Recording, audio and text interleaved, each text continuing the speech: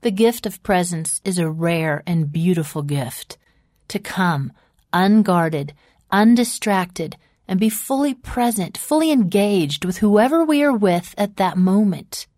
Have you noticed in reading the Gospels that people enjoyed being around Jesus? They wanted to be near him, to share a meal, take a walk, have a lingering conversation.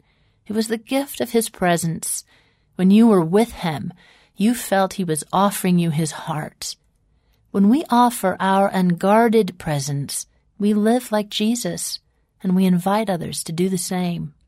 Whenever we're with our friend Jan, there is always an offer and an invitation.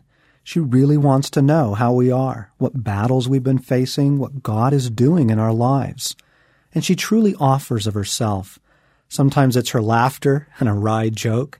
Sometimes it's her tears from an old sorrow. She offers herself, her beauty, to us. She invites us to live above the striving of the world. She gives something of God.